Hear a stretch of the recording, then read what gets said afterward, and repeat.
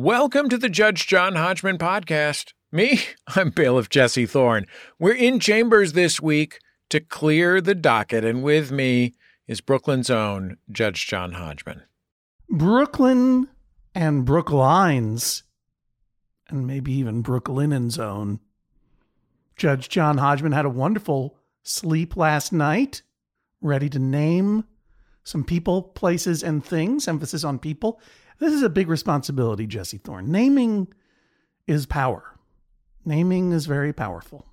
And that's why humans get to rename themselves in case their names are wrong. But today, no one has more power than the court of Judge John Hodgman because people have brought things to be named. And I'm not going to say, do whatever you like. I'm going to tell you, this is going to be named this.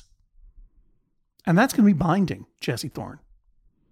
Unless you're a human, in which case you can change your name. Yeah. Or the name of the thing, or the backyard pub that you've built in Des Moines, Iowa. We're going to name a lot of different things, Jesse. Do you like your name, Jesse Thorne? I do. It's pretty cool. I've always liked my name. Yeah. One time someone told me it sounded like a secret agent, and since then I've been completely on board. That is a really cool name for a character in a book. Now, my name is John Hodgman. It is also my dad's name. I've never had any problem with it whatsoever. The only problem I have with it is when people think that my name is Jonathan, which it is not. And people think they're being cutesy by being extra formal with me. And they go, well, Jonathan, you're wrong about something. No, my name is John, and I'm always right. But I did have to make a choice when I became a person who had a thing published in a magazine. What was my byline going to be? Was it going to be John Hodgman or John K. Hodgman or John Kellogg Hodgman, as that is my middle name? Or Jonathan Livingston Seagull. Second time in a week that's come up. Isn't that weird? It's very weird. It's very weird. Very obscure. What kind of a spiritual novel of the 60s? Is that what that was? I think it was from the 70s. I feel like it is one of those things from the 70s that was monumentally popular that I know only as a thing that people who were alive in the 70s talk about sometimes. The other is the, I believe, television miniseries and possibly novel The Thornbirds. Oh, sure, starring Richard Chamberlain. There you go. Jesse the Thornbird's Thorn. It was a great time for television miniseries. Especially if it's starring the incredibly handsome Richard Chamberlain. I hope he's not a creep. Seemed like a charming guy. Jonathan Livingston Seagull, was that the name of a seagull or a guy? I think it was the name of a seagull because when I've seen it in thrift stores, there's a picture of a seagull on it. All right.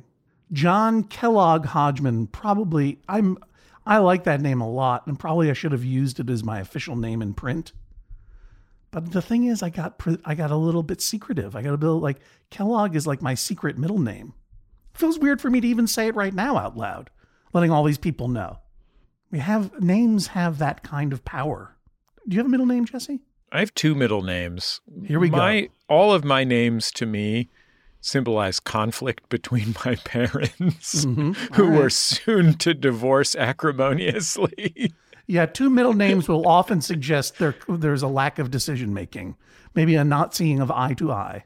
I think my birth was imminent, and my parents sat down with a Bible, despite not being especially religious, and went through the names and picked some. And I think my full name is Jesse Michael Gabriel Thorne.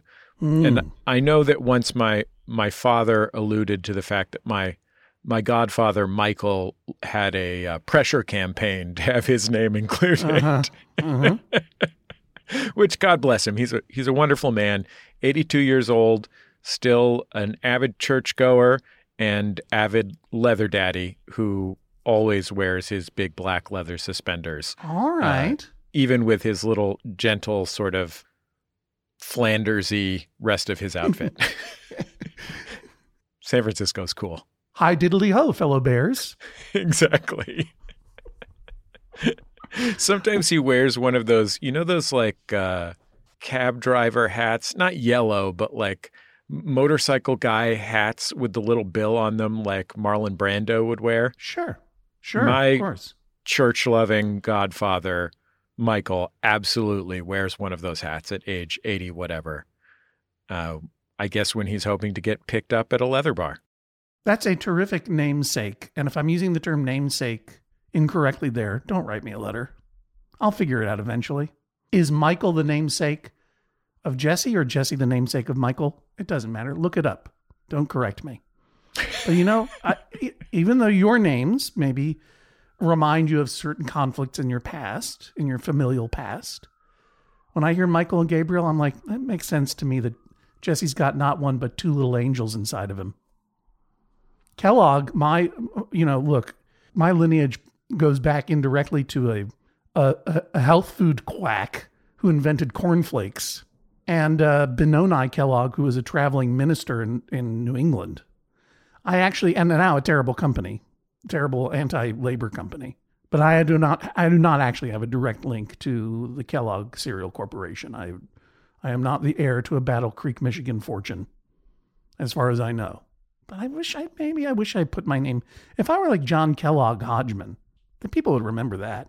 Like John Hodgman, you get the ah and the ah in there, and it's a little bit. It's like it's hard to say Judge John Hodgman. No one can ever say John Hodgman is where I get most. That's what I get most. John Kellogg Hodgman would be a great name for the New York Times Magazine, right, or for a literary review. I think it might be a little bit tougher of a sell in the world of podcasting with sounding a bit big for its britches. Seriously? I think you might sound a little fancy. That's a lot of shade to throw at Dooning It with Timothée Chalamet, which is the podcast that Timothée Chalamet is recording about the making of Dune 2, which is definitely spelled D2NE, the letter 2. Dune 2. Anyway, let's name some stuff. Here's a case from Nick in Chicago.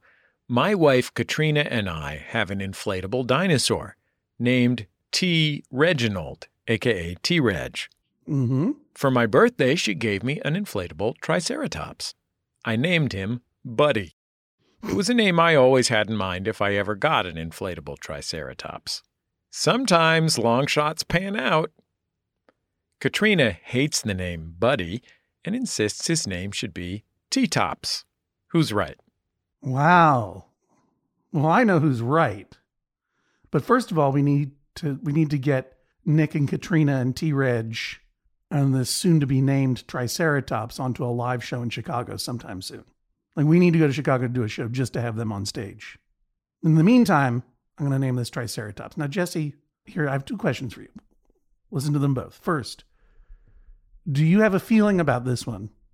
And before you express your feeling, does it make a difference that according to Nick, the Triceratops not only was a birthday gift to him, but that he is the designated dinosaur inflator in the family?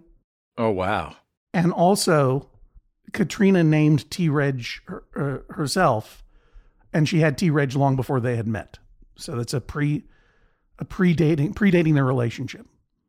Those are all the facts. So what do you think? I think this inflatable Triceratops is essentially the bowling ball that Homer gave to Marge that had Homer inscribed on it. Go on. I think Katrina is really trying to essentially give herself an inflatable Triceratops. Uh-huh. And force upon Nick the name that she prefers. Right. I think T-Tops is a great name. I say they should use it for their 1987 Camaro. But okay. I also think Buddy is a great name, as I do all the classic dog names. I took a lot of airplanes last week. We went on a little family trip, and I'll tell you something that I'm not a fan of.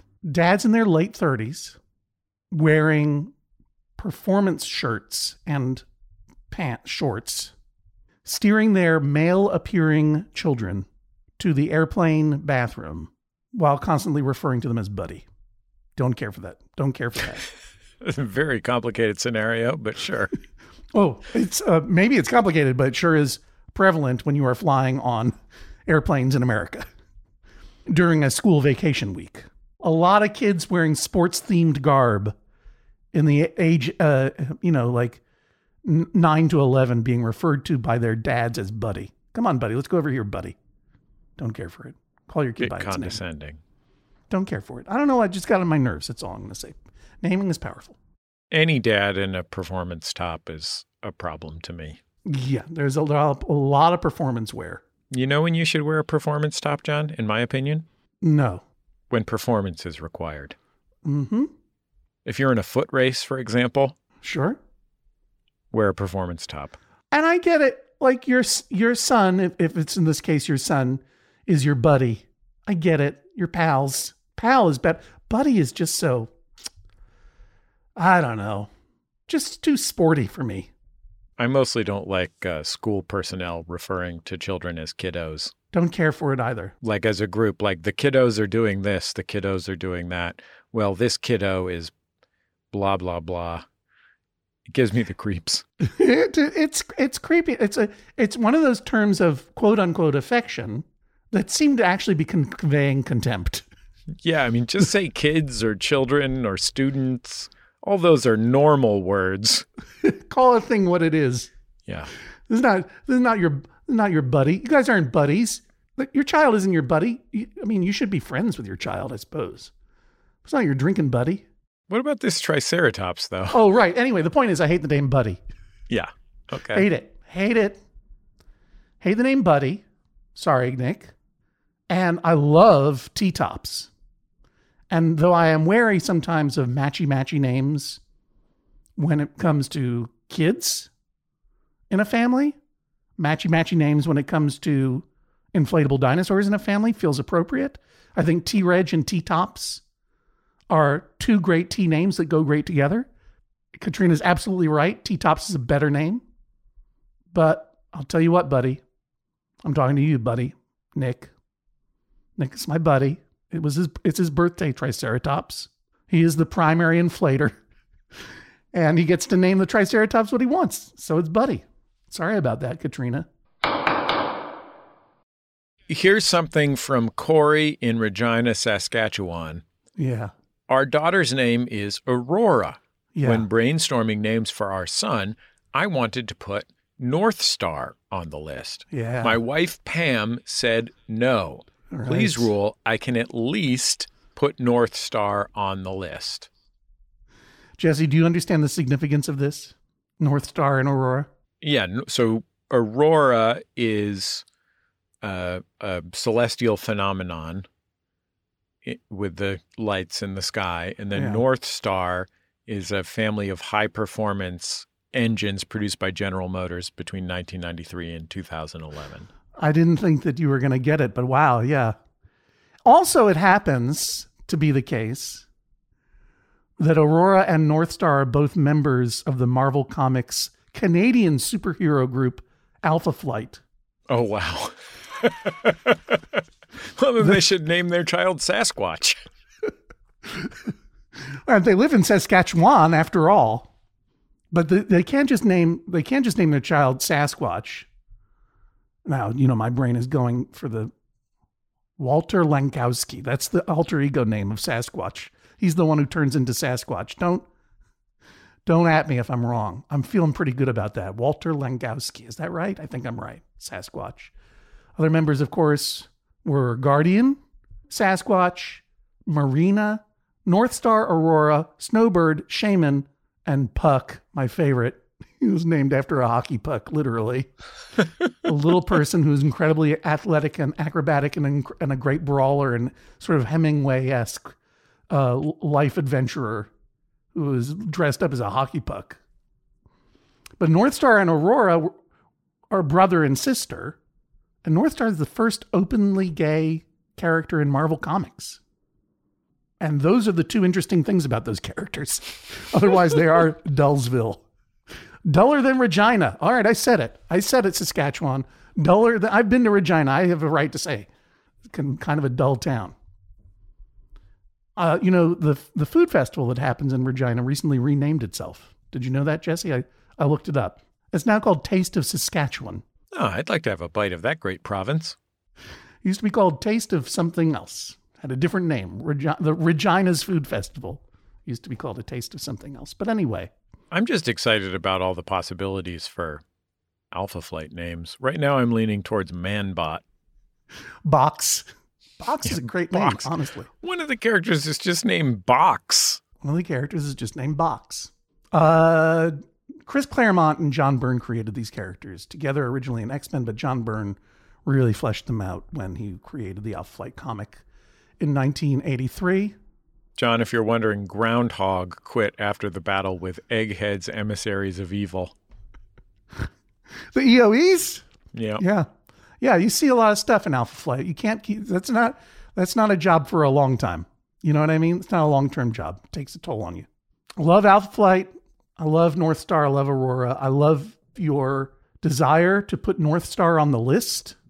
And it can be on the list, Corey, but it cannot be your child's name. Too matchy-matchy. Too matchy-matchy. You can try to sneak in Jean-Paul, which is North Star's actual name, or Walter Langowski, or Eugene Judd, which was the name of Puck. Puck's the best character in all of Alpha Flight, bar none. Everyone knows it. You can't name your child North Star. You can put it on the list. It will not be approved. No matter what your child's name is, their nickname should be Major Maple Leaf. I don't think that was ever his Guardian's name. Guardian was known as Vindicator. James Hudson never mind. Doesn't matter. Died in New Avengers Volume 1, number 16.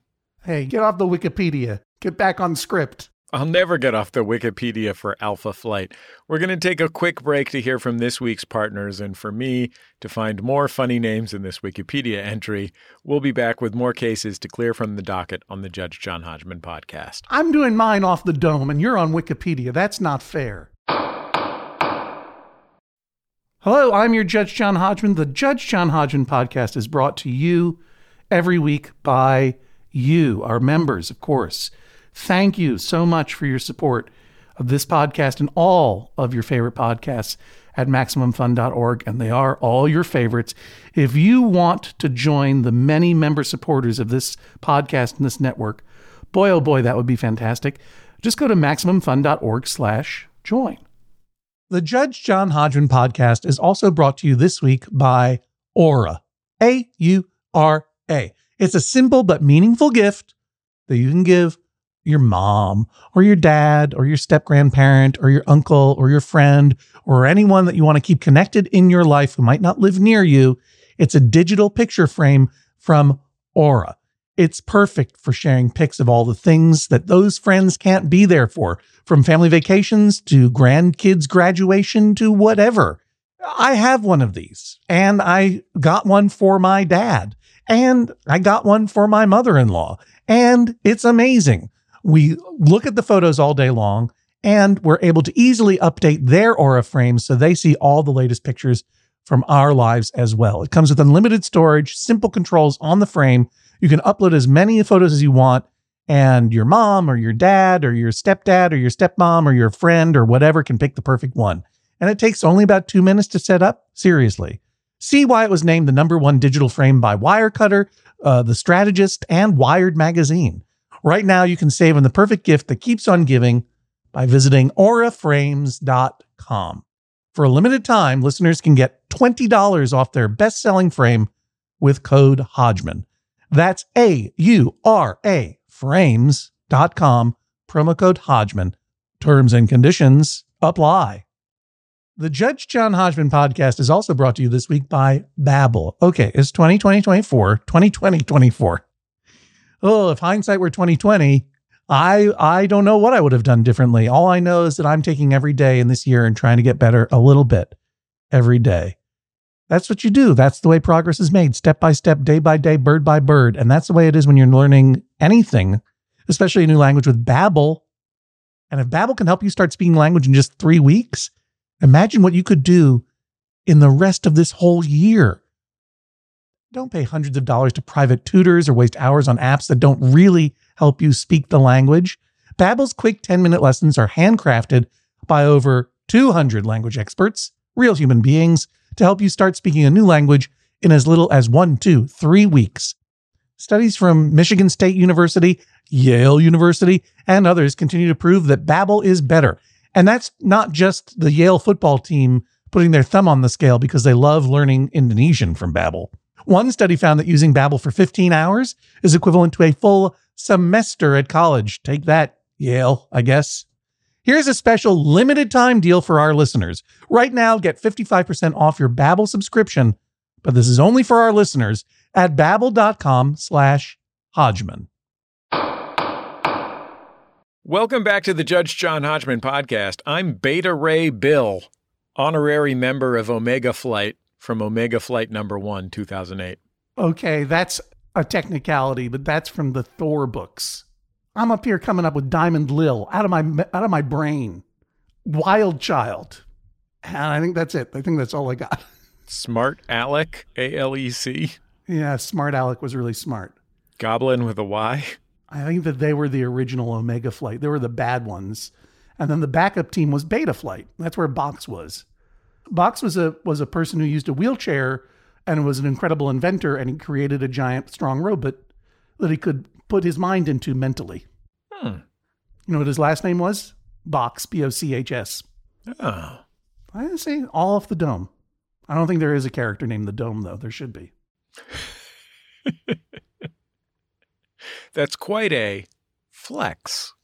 Flex, alter ego of Adrian Corbo, who was depowered on M Day. I don't sit here making fun of you reading the San Francisco Giants Wikipedia page. Because I respect you. I don't need to read it. Here's a case from Nathan. I like the band Wrinkle Neck Mules. My partner Leah dislikes them because of their name. Please rule. It's fine for Leah to dislike Wrinkle Neck Mules on the merit of their music, but she can't dislike Wrinkle Neck Mules on the basis of their name. Please stop saying Wrinkle Neck. It was bad enough that it's Wrinkle Neck Mules in my head. Hearing Jesse Thorne say it 3 times felt like a weird curse. Yeah. If there had been a mirror here, I would have brought Wrinkle Neck Mules to life. I'm also beginning to appreciate that just, you have one of the greatest voices in all media, but you do say mule as though it has 2 syllables in it. I just noticed that for the first time. Mule, almost. What would you rather I say? Mules? I just mean to say there's no way to make this band sound good unless they sound good. Now, I am grossed out by the name of this. I don't like thinking about necks. I don't like thinking. I don't know. It's a touchy subject, particularly people touching my neck. Don't like it. As someone who probably has a wrinkled neck in his future, I don't care for that. I'm fine with mules. Not so thrilled about mules, but fine with mules. Put them all together. You got one band that I do not want to listen to, but I'm going to take a listen to them now. I did a little bit of Wikipedia searching, so I do know they are not a particularly controversial band. Wrinkle Neck Mules, according to this, it's an American band from Richmond, Virginia. Their last record was in 2015. And if you're a member of Wrinkle Neck Mules, and this is a long trick to try to buzz market your band, your folk rock, indie rock, roots rock, bluegrass band, it worked. All right, I'm going to listen to one Wrinkle Neck Mules song now. Wrinkle Neck Mules. Should I listen to Catfish, Okeechobee, or Central Daylight Time? Jesse, it's your call. Do they have a song called On the Nose? Wow. Wowie. Your choices again are Catfish, Lonely Banjo, Okeechobee, or Central Daylight Time. Boxcar Tears. I'm going to give you one more, and this is the one we're going to listen to. Mecklenburg County. Let's go with Mecklenburg County. It wasn't pretty when you set out across the fields in your nightgown, cursing the doctor, curses all right on out.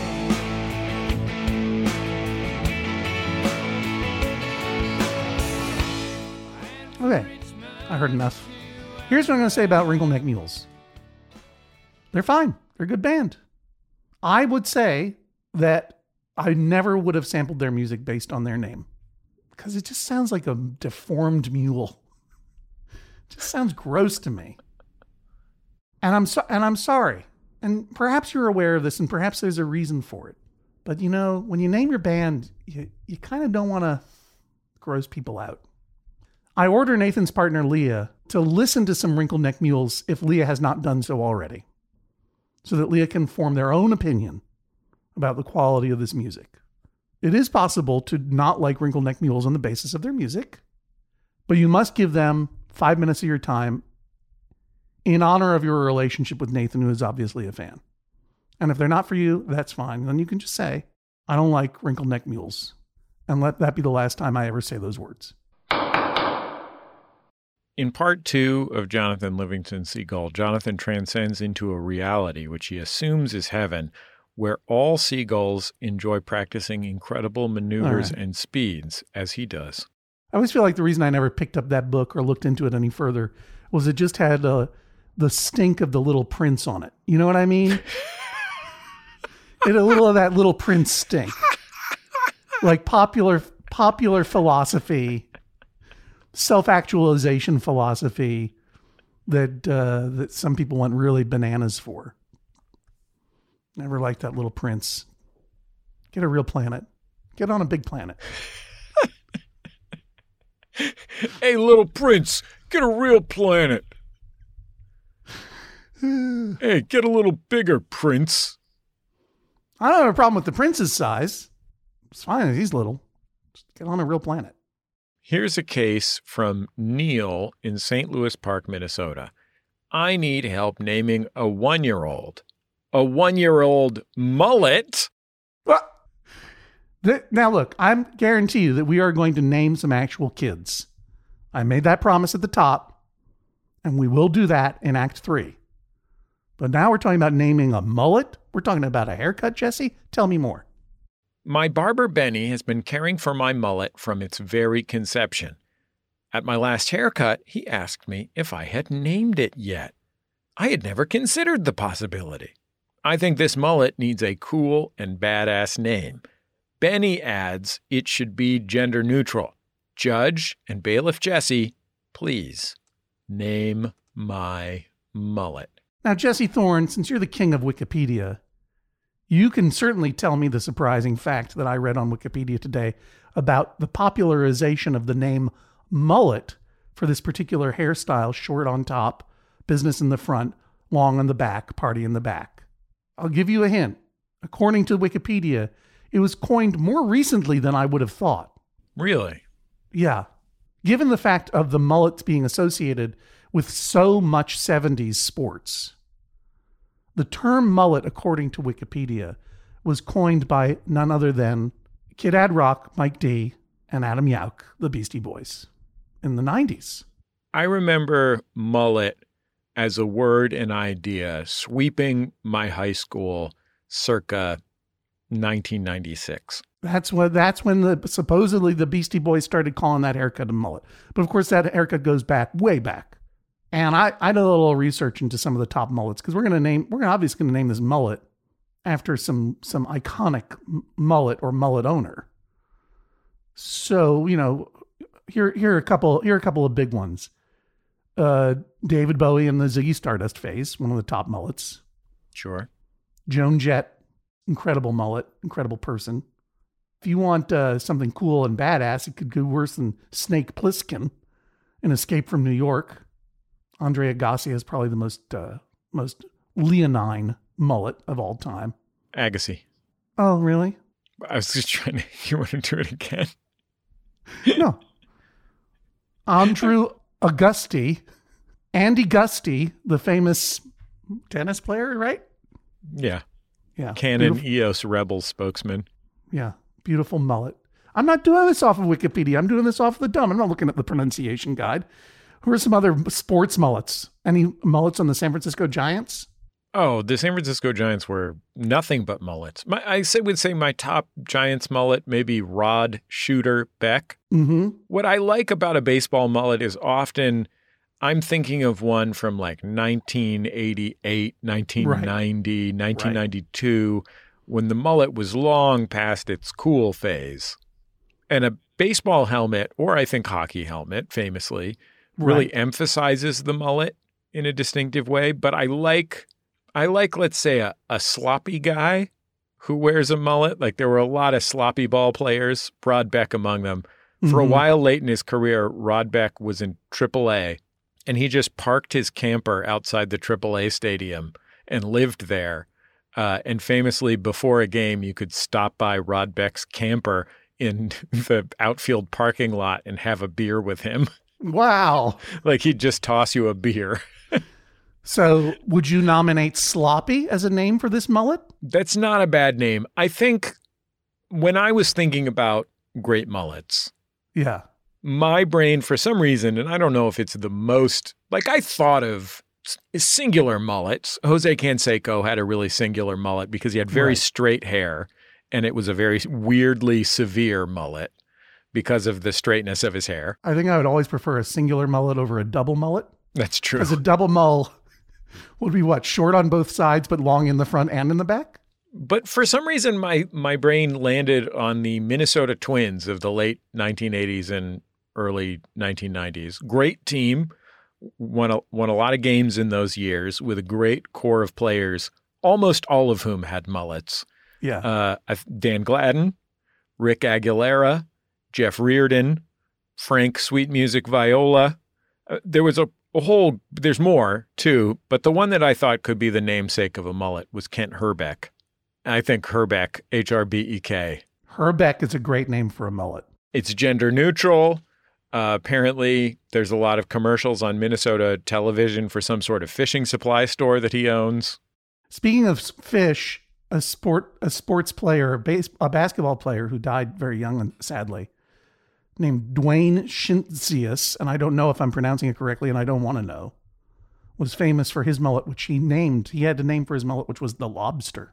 And I'll add one more mullet into contention, which is Michael Bolton, New Haven's own Michael Bolton.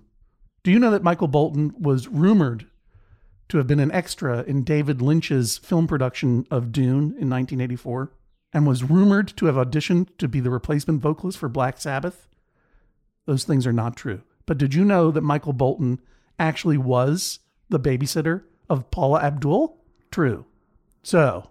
wow, I guess opposites really do attract. That's some mullet history.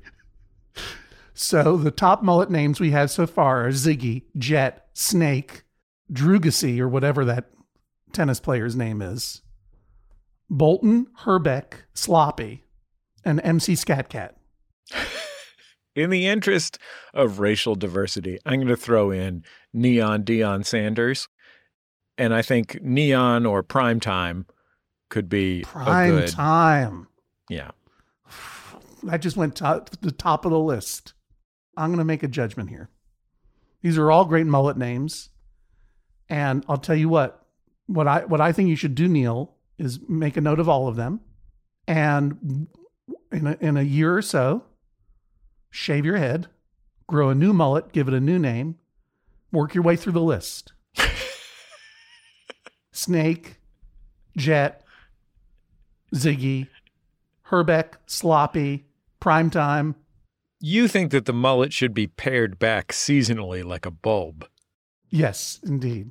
You can do one double mullet, call it the Canseco. And then this mullet, though, I'm going to suggest this name. I'm not going to suggest it. I'm going to order it.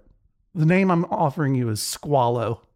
It's short for Squalomugil nasutus, which is the Latin name for the fish known as the shark mullet, a.k.a. the sharp-nosed mullet, a.k.a. the Popeye mullet, a.k.a. the skipjack mullet. All of those are good. Shark, sharp-nosed, Popeye, skipjack, Squalo. Squalo, the shark mullet, is a fish found in Australia and New Guinea. It feeds on algae and insects taken from the surface. From the surface, you say? Sure. This fish can breathe air. That's right. This is an air-breathing fish that sometimes moves across land by wriggling. I don't think it gets cooler or more badass than Squalo, the air-breathing fish. All great mullet names, but that's the name of your mullet. Live it up. Long live Squallow until replaced by Primetime. You know what? I'll agree with Squallow Primetime as a first and last name, too. That's also fine. In fact, that's even better. Squallow Primetime is the name of your mullet, Neil. Have fun with it. In part 3, Jonathan has now amassed a small group of outcasts as flying students with Fletcher, the star pupil, and tells them that, quote, each of us is, in truth, an unlimited idea of freedom. In truth. I don't even know why The Little Prince bugs me so much. I don't even think I ever read it. All I know is about this like French middle-aged pilot having a midlife crisis symbolized by his crashing in a desert and then getting a new life philosophy from a little kid wearing a military uniform. None of this is okay. This is all creepy. It's a super weird and oddly boring book. And then Bob Fosse shows up as a snake? No thanks. That's the first good part of it I've heard. Let's take a quick break. When we come back, it's finally happening. We're naming some babies. Back for another game. You know it. What's going on? Just one more week till Max Fun Drive. Hard to believe. It's been a heck of a year since the last one. We're now a worker-owned co-op. We raised $50,000 for charity last year. And we've added a bunch of awesome new shows. But do you think we're ready to do it again? Absolutely. Lovely new gifts are lined up. The episodes will be amazing. And wait till everyone hears the bonus content. Yeah, plus they know to go to MaximumFun.org/newsletter, so they're getting all the news. Oh, like that Meetup Day is on Thursday, March 21st. Then what's bothering you? Me? Oh, nothing. We're all set for Max Fun Drive to start on Monday, March 18th. I just didn't want you to see this coming. Check. What? Hang on.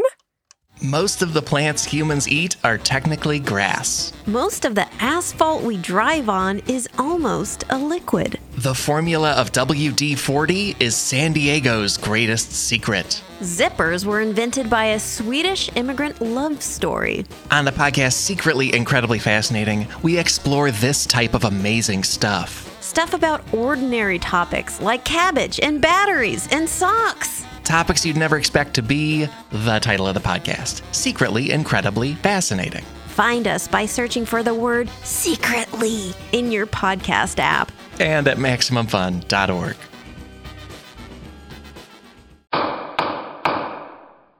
It's the Judge John Hodgman podcast. I'm bailiff Jesse Thorne. With me, Judge John Hodgman, the king of the short story.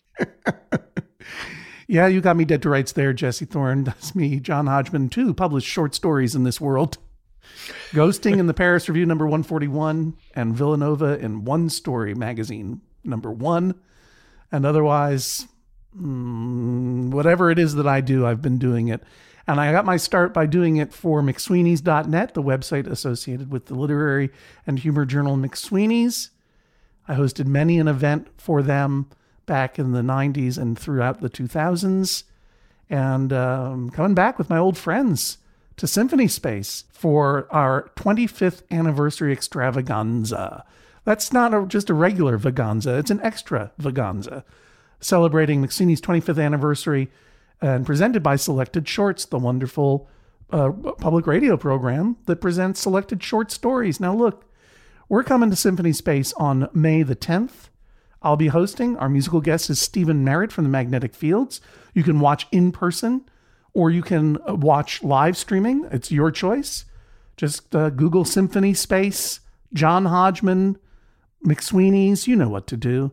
They're great cheap tickets for people who are not yet 30. So get over to symphonyspace.org and check out some interesting stuff there. They have a lot of wonderful in-person programming and lots of live streaming programming, including my hosting of the McSweeney's 25th anniversary extravaganza. And if you're in person, come see me after the show. Jesse, what do you have going on?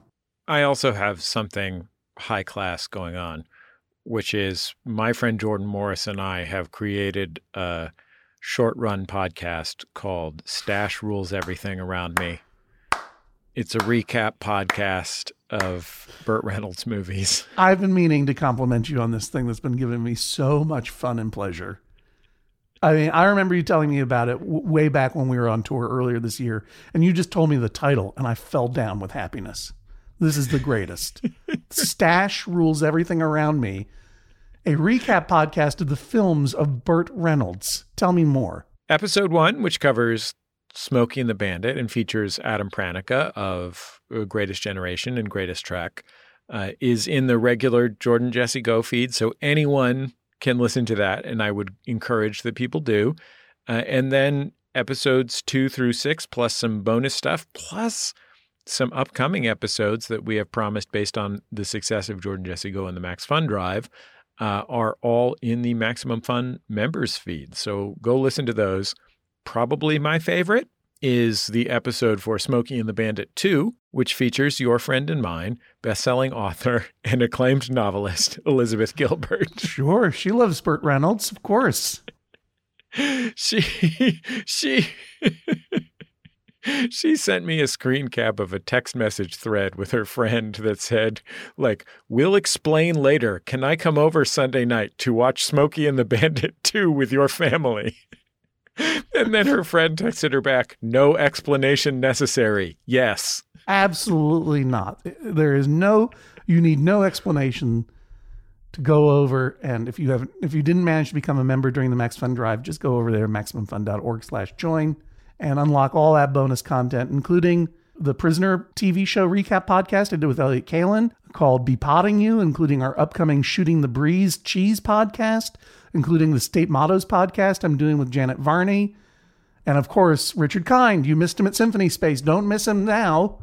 Go listen to Kinding Them with Kindness, our special members only episode of Judge John Hodgman that everyone is enjoying a lot. And obviously, if you're already a member, thank you very much. Let's get back to the show. Welcome back to the Judge John Hodgman podcast. Here is a case from David in Irvington, New York. My wife and I are having a child this week, and we do not agree on the name. My wife would like another Greek name to match our daughter Andromache and our dog Sparta. She likes the name Calliope. I find our previous names to be a bit much. I would prefer a name that's simple, but still has Greek origins, like Chloe. Who's right? Well, yeah. Andromache is that's a big name for a kid.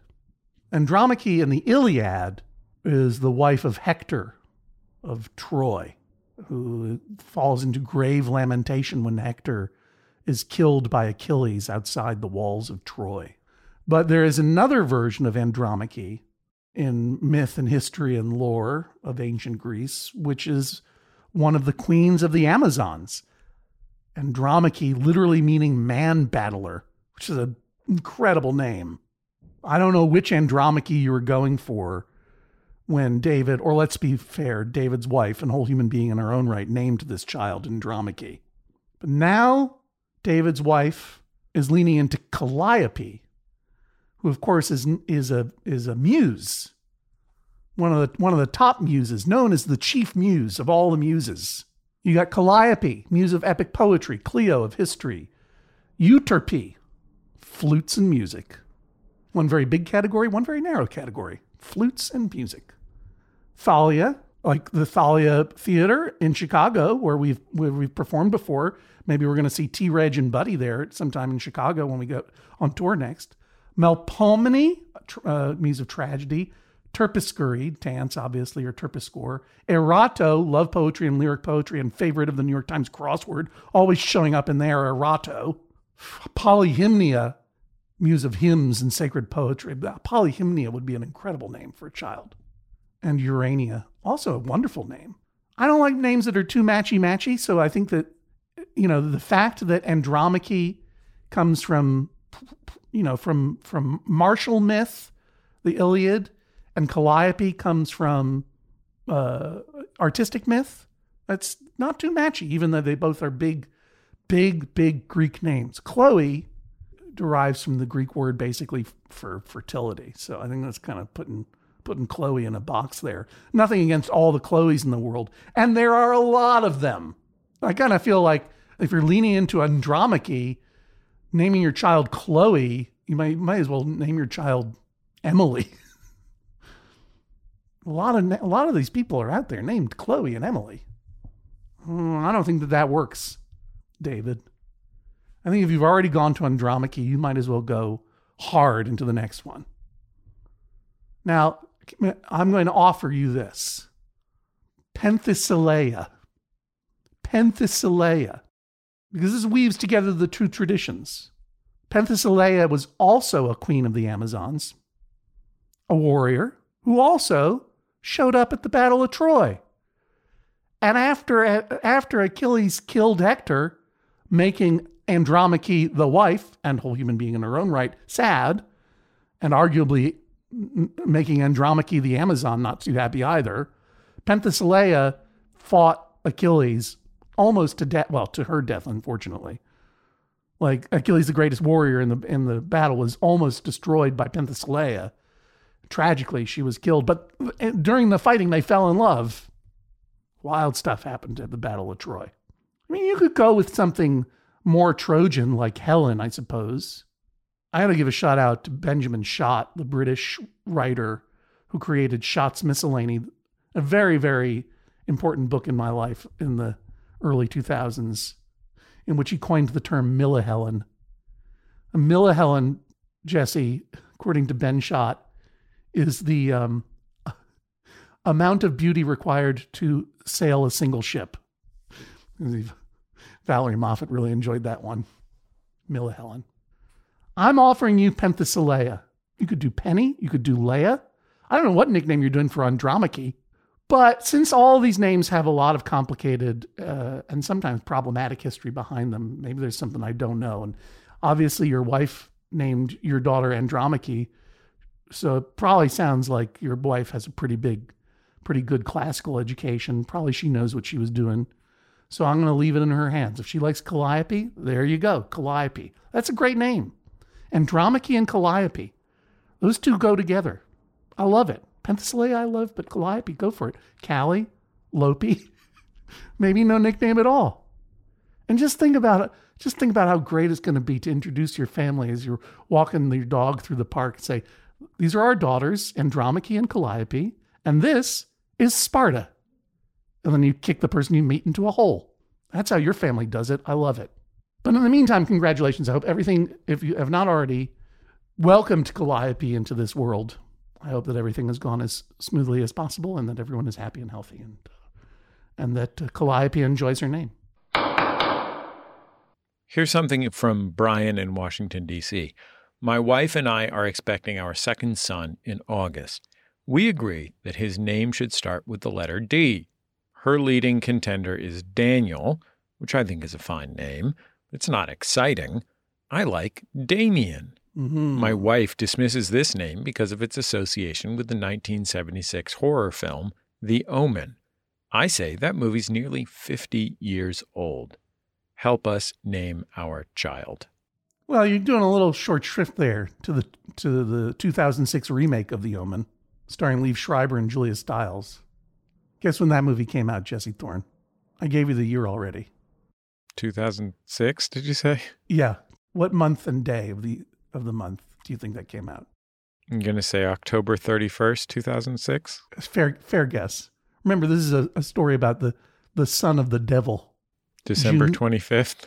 June 6th. June oh, 6th. Wow. June 6th. 6. Got it. Yeah. That was one of those movies that are like, I guess we have to do this. I guess we have to make a remake of The Omen. It's going to be 666.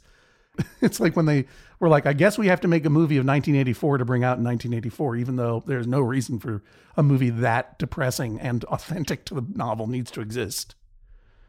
Anyway, Damien. It's interesting, because I wonder how much the association of the name Damien with the Antichrist still exists. Indeed, that movie is 50 years old. It's fine. It's a fine movie. It's not great. It's fine.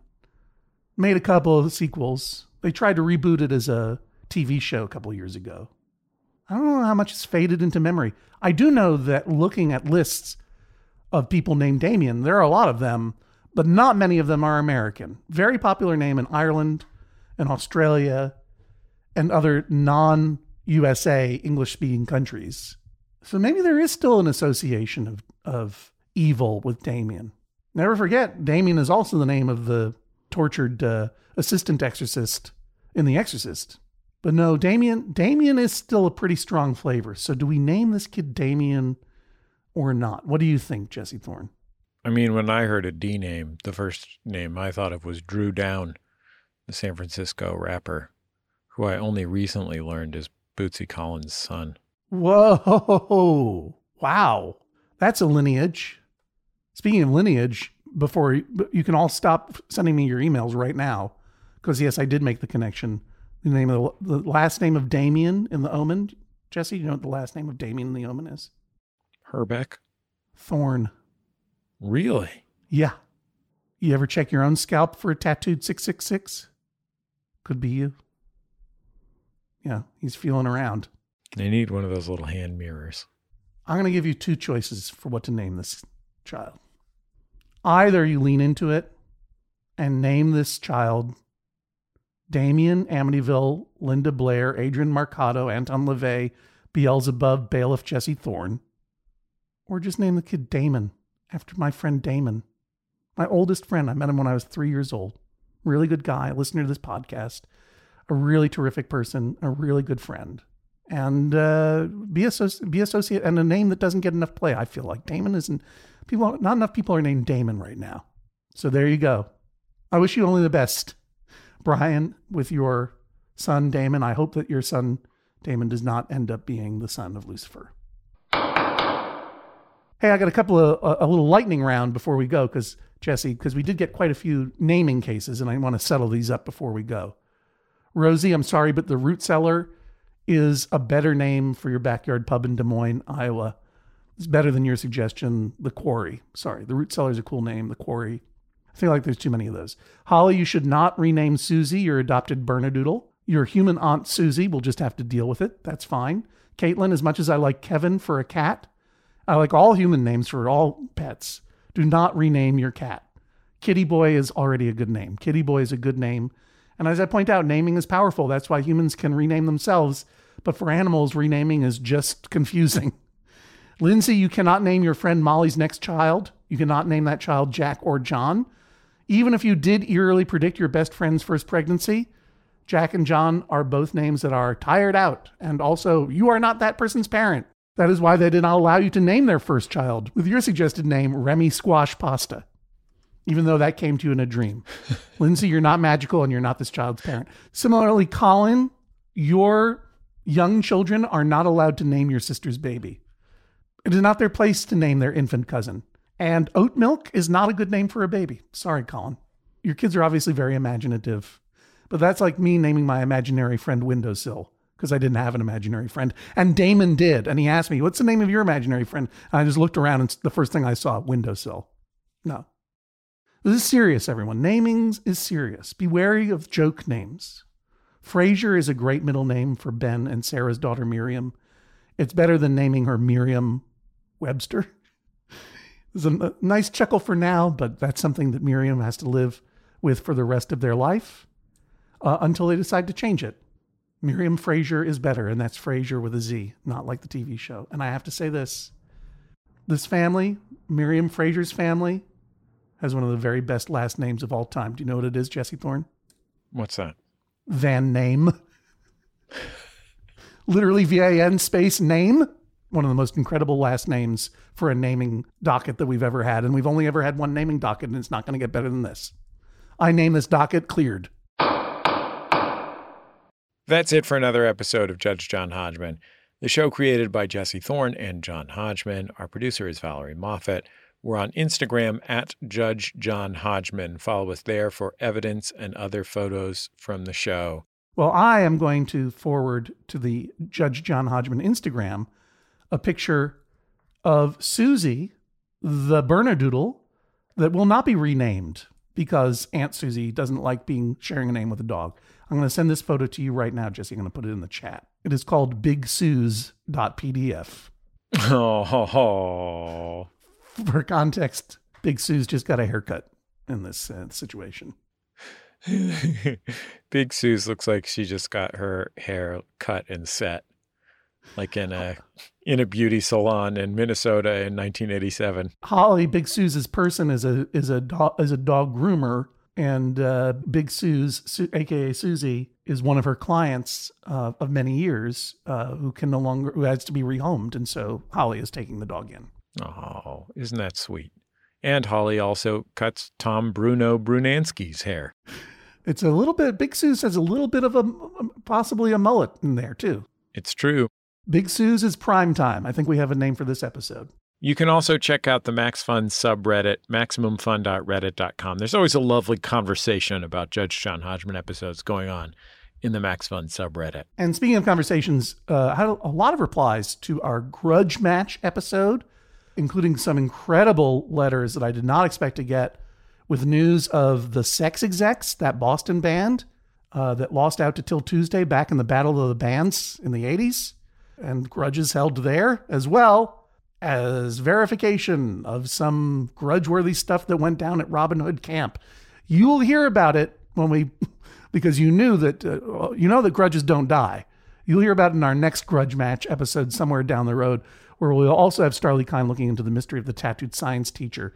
So if we got any more grudges out there, get them to me at MaximumFun.org/JJHO, especially a grudge where both people are willing to be on air. And we can do an old fight with a sibling that you want to bring up again or something like that. Plus, I'm also going to ask for disputes about trains and ferries, because I've been on both recently and I like them. And we've had lots of disputes about other forms of transportation, automobile etiquette and airplane etiquette. What about trains and ferries? And we're talking about trolleys. We're talking about Amtrak. We're talking about cargo trains. Streetcars. Streetcars named Desire. Any dispute, conflict, or question arising out of a travel upon a train or a ferry, I want to hear about it. And I want to hear everything. Right, Jesse? It doesn't matter if it's a big case or a little case. It doesn't matter whether you think it's good or you think it's bad.